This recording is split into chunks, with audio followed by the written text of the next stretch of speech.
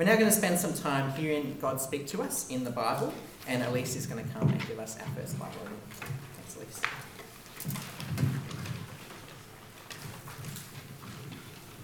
Hi, I'm Elise. I'm a first year pre-med student, and I've got the privilege of reading God's Word for us. So the Bible reading can be found on the inside of the notes. And he began to teach them that the Son of Man must suffer many things, and be rejected by the elders and the chief priests and the scribes, and be killed, and after 3 days rise again. And he said this plainly. And Peter took him aside and began to rebuke him. But turning and seeing his disciples, he rebuked Peter and said, "Get behind me, Satan, for you are not setting your mind on the things of God, but on the things of man." And calling the crowd to him with his disciples, he said to them, "If anyone would come after me, let him deny himself and take up his cross and follow me. For whoever would save his life will lose it, but whoever loses his life for my sake and the gospel's will save it. For what does it profit a man to gain the whole world and forfeit his soul? For what can a man give in return for his soul? For whoever is ashamed of me and of my words in this adulterous and sinful generation, of him will the Son of Man also be ashamed when he comes in the glory of his Father with the holy angels." And he said to them, "Truly I say to you, there are some standing here who will not taste death until they see the kingdom of God after it has come with power." And after 6 days, Jesus took with him Peter and James and John, and led them up a high mountain by themselves. And he was transfigured before them, and his clothes became radiant, intensely white, as no one on earth could bleach them. And there appeared to them Elijah with Moses, and they were talking with Jesus. And Peter said to Jesus, "Rabbi, it is good that we are here. Let us make 3 tents, one for you, and one for Moses, and one for Elijah." For he did not know what to say, for they were terrified. And a cloud overshadowed them, and a voice came out of the cloud, "This is my beloved Son, listen to him." And suddenly, looking around, they no longer saw anyone with them, but Jesus only. And as they were coming down the mountain, he charged them to tell no one what they had seen, until the Son of Man had risen from the dead. So they kept the matter to themselves, questioning what this rising from the dead might mean. And they asked him, "Why did the scribes say that first Elijah must come?" And he said to them, "Elijah does come first to restore all things. How is it written that of the Son of Man that he should suffer many things and be treated with contempt? But I tell you that Elijah has come, and they did to him whatever they pleased, as it is written of him."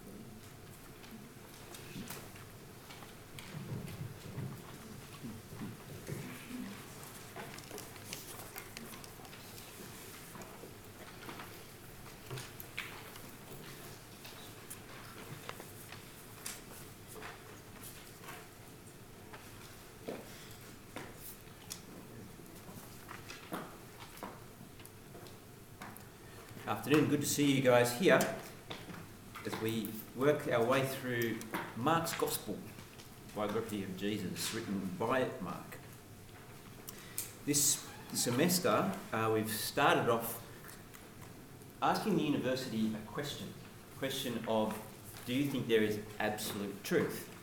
And so what we're seeking to do, asking that question, is to get people thinking about where does truth lie? Where are they grounding what they think?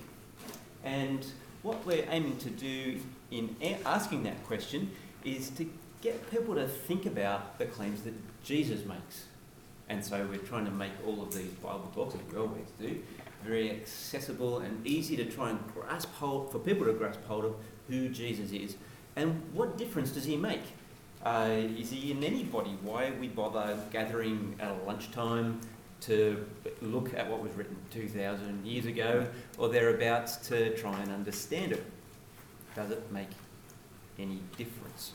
If you're with us today because you've been invited along, you just happened along, that's great, you're with us. This is the place to be. We aim to look at the Bible to try and understand what God is saying to us. At Uni Bible Group, we hold it to be God speaking to us. You don't have to be here you don't have to believe that to be here. You don't have to believe that to come along and study the Bible. We want everyone to just be able to uncover the truth. But because it is God speaking, and that's what we hold to, it's right to ask God to help us understand Him. So I'm going to pray, that is, ask God to help us understand it, help me to be able to explain it well. Lord, thank you for this time. Thank you for your word. Please help us to understand what you are saying to us through this part of your word to us. Please help me to be able to explain it clearly. And we do ask it in Jesus' name. Amen. So we started asking the university, do you believe there is absolute truth? That is there an objective world out there with an objective truth that's independent of us? Independent of what I think about it? Or is what I think about the world and how I respond to it actually gives it truth? Is truth objective or is it subjective?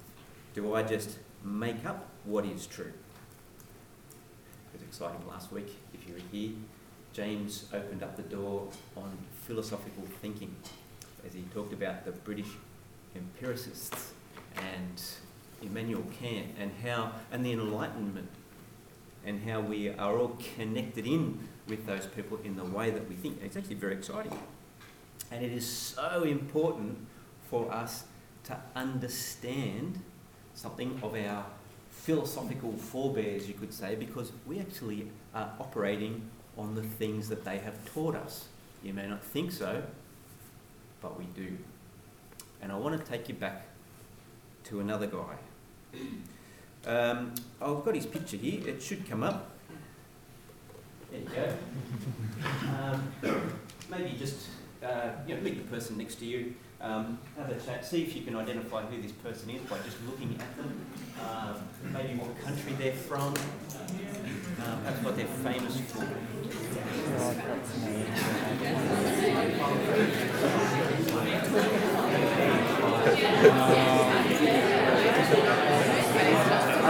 He looks like sort of like Shakespeare. Yeah.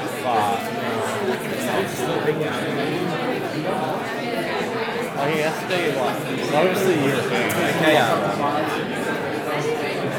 I'd say British. those things where Spanish, yeah. you either know it or you don't.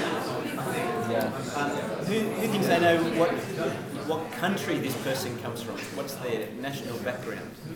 Who thinks? Who looks French? Okay. Does anyone think they know the name of this Frenchman? It's a really bad accent, but does anyone know? Ben? René Descartes. René Descartes. Ah. Do anyone here concur? Concur. It's indeed René Descartes. And he's famous for saying what? He's famous for saying this, which is Latin. Which means what? I think, therefore I am. Is that what you were going to say? You were very kind. You put your hand up and said, yes, I think, therefore I am. Loosely translated into English.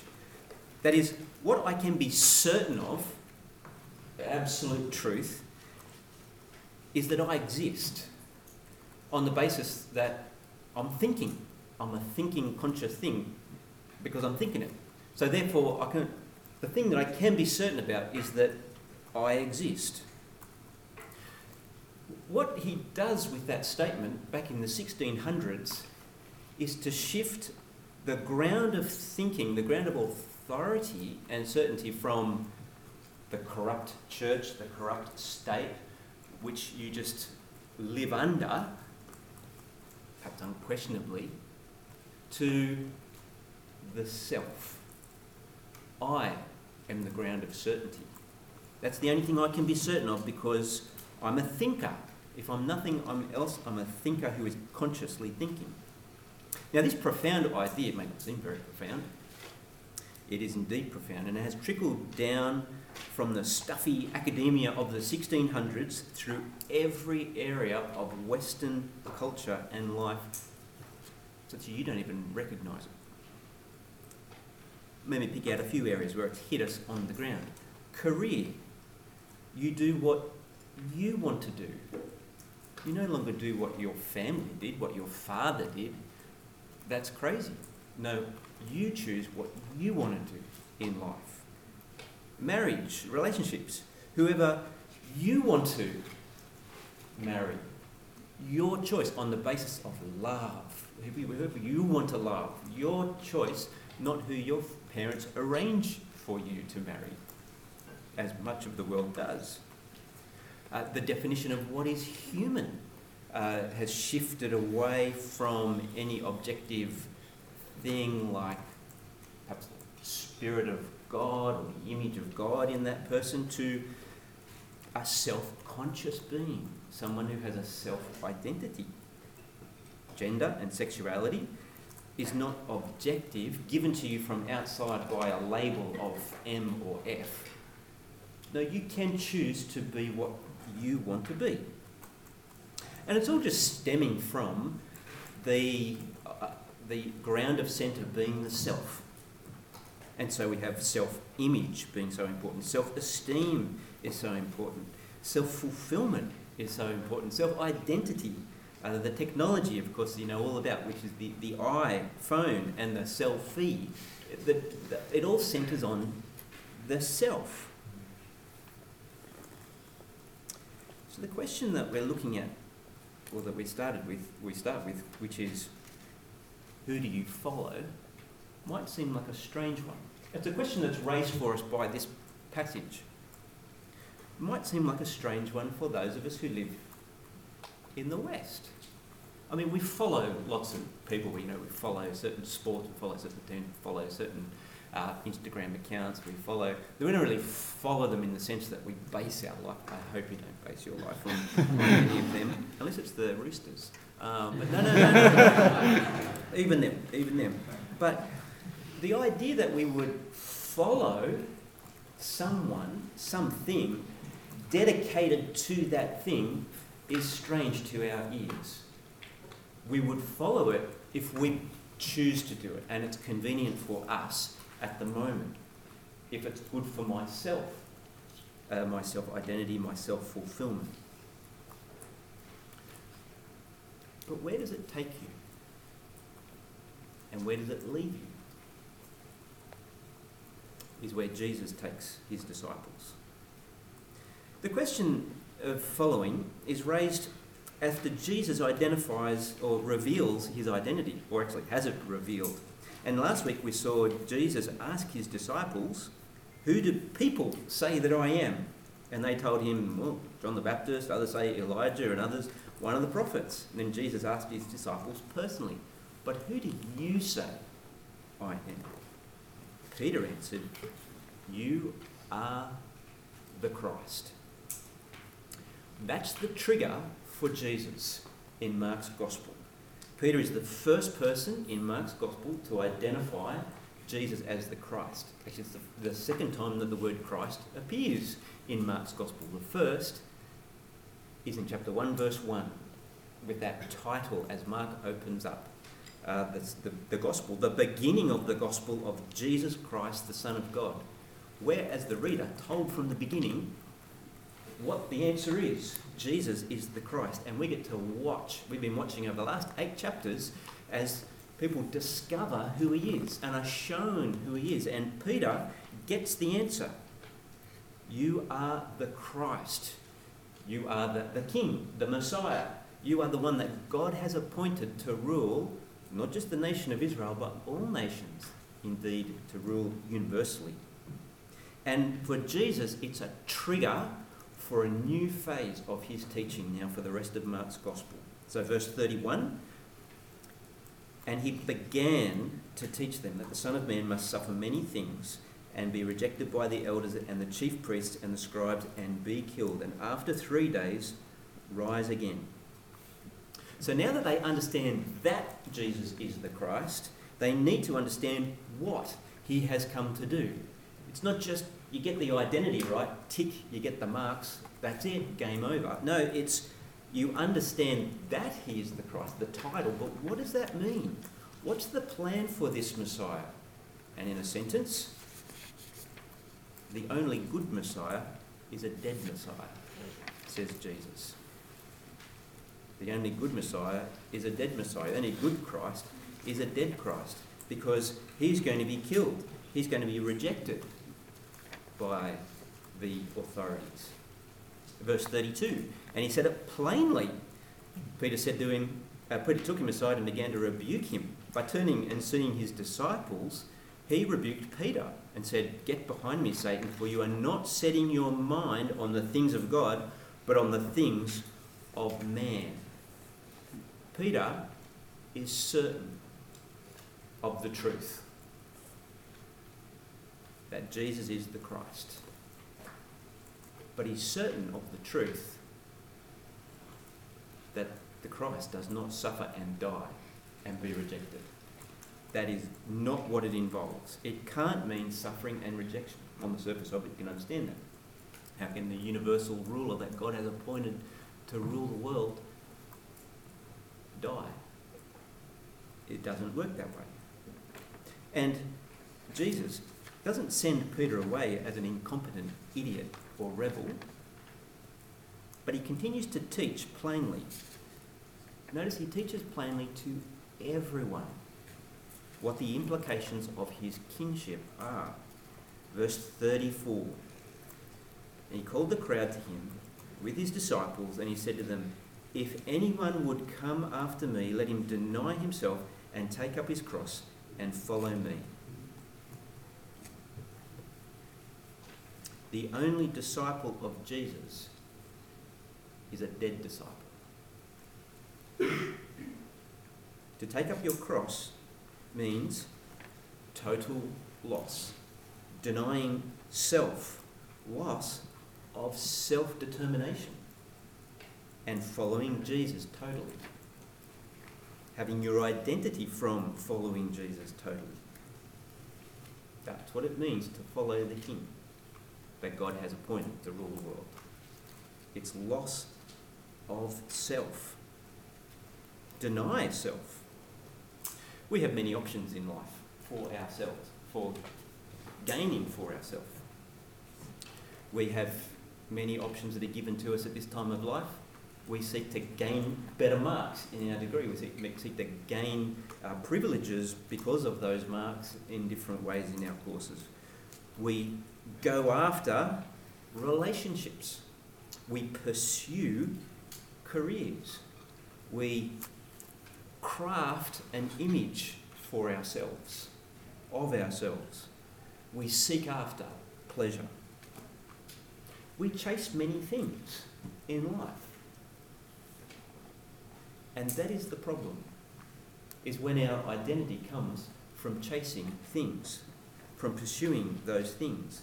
Jesus says there's only two options that matter. Follow Jesus, which means let go of everything that you're chasing. Or follow self and walk away from Jesus and the life that he brings. The consequences are there in verse 35. For whoever would save his life will lose it, but whoever loses his life for my sake and the gospel's will save it. See, following Jesus means death to self now, but ultimately saving it. If you chase your dreams now, you will lose your life ultimately in the end. Now, why is it like that? I mean, if Jesus is the ruler, God's universal ruler, who's come to show humanity how to live and to lead humanity into life, why is it that following Jesus involves this? Surely it would be better if it was something like follow Jesus and have your best life now. Follow Jesus, the self-fulfilled life now. Avoid the suffering and the disappointments of this world. Follow Jesus now. But Jesus says that's not his message. That's Satan's message. Where he says to Peter, you don't have get behind me, Satan. You don't have in mind the things of God, but the things of man. It's the way it is because Jesus, the leader, is leading people to life through suffering, losing everything. And it's because the kingdom that Jesus is establishing runs counter to the world. And so following Jesus involves counting the cost of running counter to the world. Keep listening in. Verse 36. For what does it profit a man to gain the whole world and forfeit his soul? For what can a man give in return for his soul? For whoever is ashamed of me and my words in this adulterous and sinful generation, of him will the Son of Man also be ashamed when he comes in the glory of his Father with the holy angels. See, the very activity of setting our minds on gaining the things of this world, having our life be the gaining of a good degree, the gaining of a relationship, the gaining of a degree, the gaining of wealth, the gaining of trinkets, the gaining of self-pleasure, is to chase after the world and follow the way of the world that actually runs away from God. It actually runs counter to the way God has set us to live. Jesus calls this generation an adulterous and sinful generation. We'll just, metaphorically, get into bed with whatever gets us further. We'll just sell ourselves to the world, whatever gets us what we want. We think it's just being self-actualised. We're just gaining self-identity. We're doing very acceptable things. But by making those things in the driver's seat of our life, we're actually running counter to the King. It's adulterous and it's sinful, our generation. And so listen, friends. Listen, me. I need to listen to what Jesus is saying here. Lose your life. The life of chasing for yourself and follow Jesus the King and gain life. The missionary Jim Elliot famously put it this way: he is no fool who gives up what he cannot keep to gain that which he cannot lose. We chase after the world and we'll never keep it. Death will always get us in the end. It'll always be the end result, resulting in nothing. But follow Jesus, give it all up to follow him, and you'll be able to gain something that can never be taken away from you by death or by anything else. And friends, take care. This is normal, everyday following of Jesus, discipleship of Jesus.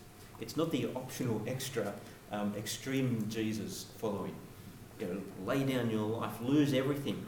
This is normal. There's only one plan. It's not like signing up with Optus or Telstra on the plan that best suits you. There's only one plan available. That is, lose everything to follow Jesus. Everything. Sometimes we think that we're an exception. Often we think we're the exception to the rule because we have unique circumstances.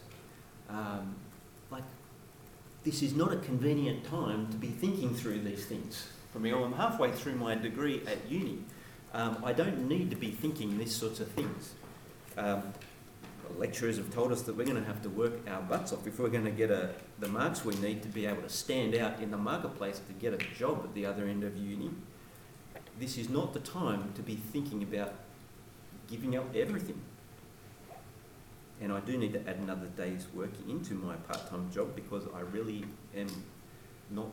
falling short of my goals to save up money to travel to Europe at the end of next year. Maybe it's the end of the year after now. And there is that guy that I am very interested in.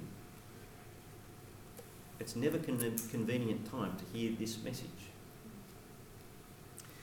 And Jesus doesn't say, yeah, sorry, okay, yeah, I'm sorry. I didn't realise that you had so much on your plate right now. It is unique. It's an important time of life. You're establishing yourself in life. Yeah, maybe I didn't mean you people. perhaps later on when things have settled down, then you can deny self and follow me. Can you hear any of that rumbling around in your head? It just doesn't work, because it all is just flowing from me continuing to live for myself. You will never be settled enough to follow Jesus. Jesus has the whole crowd in mind. He has you and me in mind. And if anybody in the world, anybody in history, particularly you and me, because we, out of everybody in history, have gained so much and have so much to gain in the opportunities of our world. You and me who live in this adulterous and sinful generation with our hearts bent on self-gain. You either seek to gain the world now and by definition turn your back on the one who is ruling the world, or turn your back on the world to follow Jesus and gain life. But it will involve suffering, and it will involve giving up, chasing what you're chasing. Practically, what's this look like? Well, have you ever taken the time to work through this challenge from Jesus? For some of you, it might be a well-known challenge from Jesus. It's so well-known that it just sort of rolls over you. Because you know that Jesus can't mean like go and just die tomorrow sort of thing. You can't. But you're just like, okay, we'll shelve that off and work it out another day. Have you ever sat down and worked out what it means, this challenge from Jesus? If you aren't a Christian, if you aren't not a follower of Jesus, this is a good challenge to hear too. Especially, have you tried uncovering the truth that Jesus is the King that God has put in place to rule the world right now? Have you worked through whether that is true? If you haven't, then hopefully you can hear that you need to. If there is the one who is ruling the world now and is calling us to account for how we live, then find out whether that is right. Find out whether that is true. Read Mark's Gospel with us and uncover the truth. Maybe it's 10 hours of your life to do that.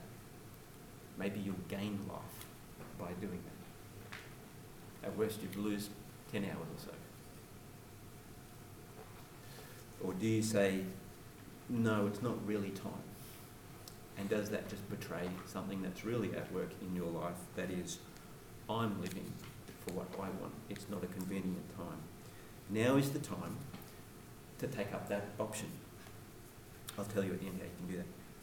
If you are a Christian, is your life an open check for Jesus? That you sit loose to everything in your life, like jobs, like relationships, like Mark's. Not that you never think about them, not that they become irrelevant, but are they no longer the thing that you chase after? They're just the thing that I happen to be doing. As I'm following Jesus, the King, wherever he may take me. And the rubber has to hit the road somewhere. Are you losing your life for Jesus and the Gospels? You're losing your life for the Gospel, verse 35. That is, have you ever spoken, if you are a follower of Jesus, have you ever spoken about the one you're following? Have you ever spoken the Gospel? That is, I follow Jesus, who's the King. I have given my life to Jesus. He's the one who rules my life now. Have you ever done that? Well, there's a great option. There's a great first step. It would be strange not to do that, wouldn't it? If the one who is the whole ground and centre of your life is never the one that you ever express that to anybody. It's hard work. It's real hard work in a world that doesn't want to hear that. But lose your life, lose your self-image, lose your self-comfort for the sake of the gospel. It's a great place to start. Tell somebody that you're actually following Jesus as King. And perhaps then they also will be introduced to the King who rules gloriously. That's our fourth point. Because Jesus says to them, can you set up in chapter 9 there? He said to them, truly I say to you, there are some standing here who will not taste death until they see the kingdom of God after it has come with power. Now, Jesus seems to change tack completely here. From talking about losing everything to the kingdom coming with power, what does he mean? Well, let's keep reading on to see that, because verse 2 of chapter 9, 6 days later, Jesus took Peter, James and John up a high mountain by themselves, and Jesus was transfigured before them. That is, metamorphosized, changed in appearance. And his clothes become radiant, intensely white, as no one on earth could bleach them, we're told. They'd obviously never been washed by my grandmother. Bleach anything white. And it's a glowing sort of aura that's there. And Elijah and Moses appear, and they're talking with Jesus. These great figures of the Old Testament are there. And Peter is clearly overwhelmed. He says, how about we set up a campsite? But God speaks to Peter and the other apostles as he spoke to the Old Testament, as we've already seen in Mark's Gospel, about the promised Messiah King. This is my beloved Son, Psalm 2. Listen to him. This is the one. This is the one you've been waiting for millennia. Listen to him. On the way down the mountain, Jesus links what they've just seen with the Son of Man rising from the dead, they say. And he says, and don't tell anyone about this until the Son of Man has risen from the dead. That is, this scene of this glorious transfiguration of Jesus is linked with his death and resurrection. Now, the best commentary on this is in the book of 2 Peter, chapter 1, verse 16. I'll let you go and look it up later on, where Peter, in his second letter, writes about this very experience, where he says, we were eyewitnesses of his majesty on that mountain. We ourselves heard this very voice born from heaven, for we were with him on the holy mountain, as God spoke and testified that this was the Son. What did they see? What were they given a glimpse of? That Jesus was not just the Messiah King who would die, but that he would be raised gloriously, majestically, to rule and reign. Yes, Jesus is glorious in his rule, but it only comes through suffering. It can't be shortcut. And when we live in a world that runs counter to God, when you follow the Messiah who suffered, we too will suffer. Glory awaits, but suffering is now. Well, who are you going to follow? Are you going to follow Descartes? And you might think, I've never followed Descartes. I've never heard of Descartes. Well, that is, are you going to follow the world? Are you going to follow self? We think that we're doing something unique and original that's never been done before. It's the most unoriginal thing, is to be self-determined. Are you going to determine for yourself, gain a sort of glory for yourself now, and reject God and be rejected by God?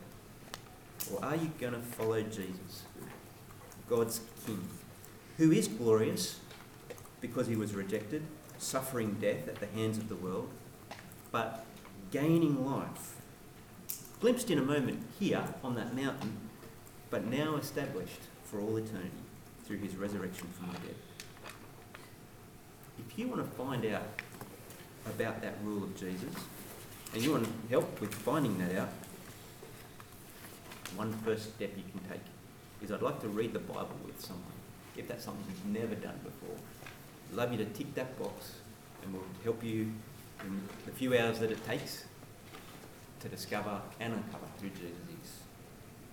Friends, who are you following? Who are you living for? I'm going to lead us in prayer so we might hear Jesus' words today. Pray, Father, thank you for the Lord Jesus and what you've shown us today of who he truly is. That he is your King, your Messiah who rules, but he rules, his rule comes through suffering and death. We pray that we would see who he is and follow him and not chase after this world, not chase after self, but to chase the one and follow the one who is the King and live for him. We pray in Jesus' name. Amen. We're going to continue. Right, let's pray. Heavenly Father, thank you so much for the chance to hear your word today. And I pray for conversations with the Uni Bible group that during the daily conversations you would give people from Uni Bible group the chance to have meaningful conversations with people that they meet. I ask that you'll speak through us and help us to care about the people we meet so much that we'll share the gospel with them. I pray that you'll work in their hearts and change them, help them to want to uncover the truth in Mark and meet Jesus, the King of the world. And I pray also for Ballarat Uni, the Christian union there, and I ask that you'll be with them as they start the weekly prayer pods on campus, and that you'll be able to bring lots of people along to that, and that they can be vulnerable in sharing with each other and rely on you in prayer. And I ask that you'll be with their uni Bible studies as they go through Romans, and that you'll help them to learn lots from that. I pray also for the abortion bill as we discuss this. And I pray that you'll be with the government and people in the public sector and help them to speak in love as they talk about this issue. But I ask that you give the government wisdom and help the church to be at the forefront of supporting women and children and orphans, and so that people don't feel like they have no choice but to have an abortion. And we pray that you'll help us to give up our lives and to live for you. In Jesus' name, amen.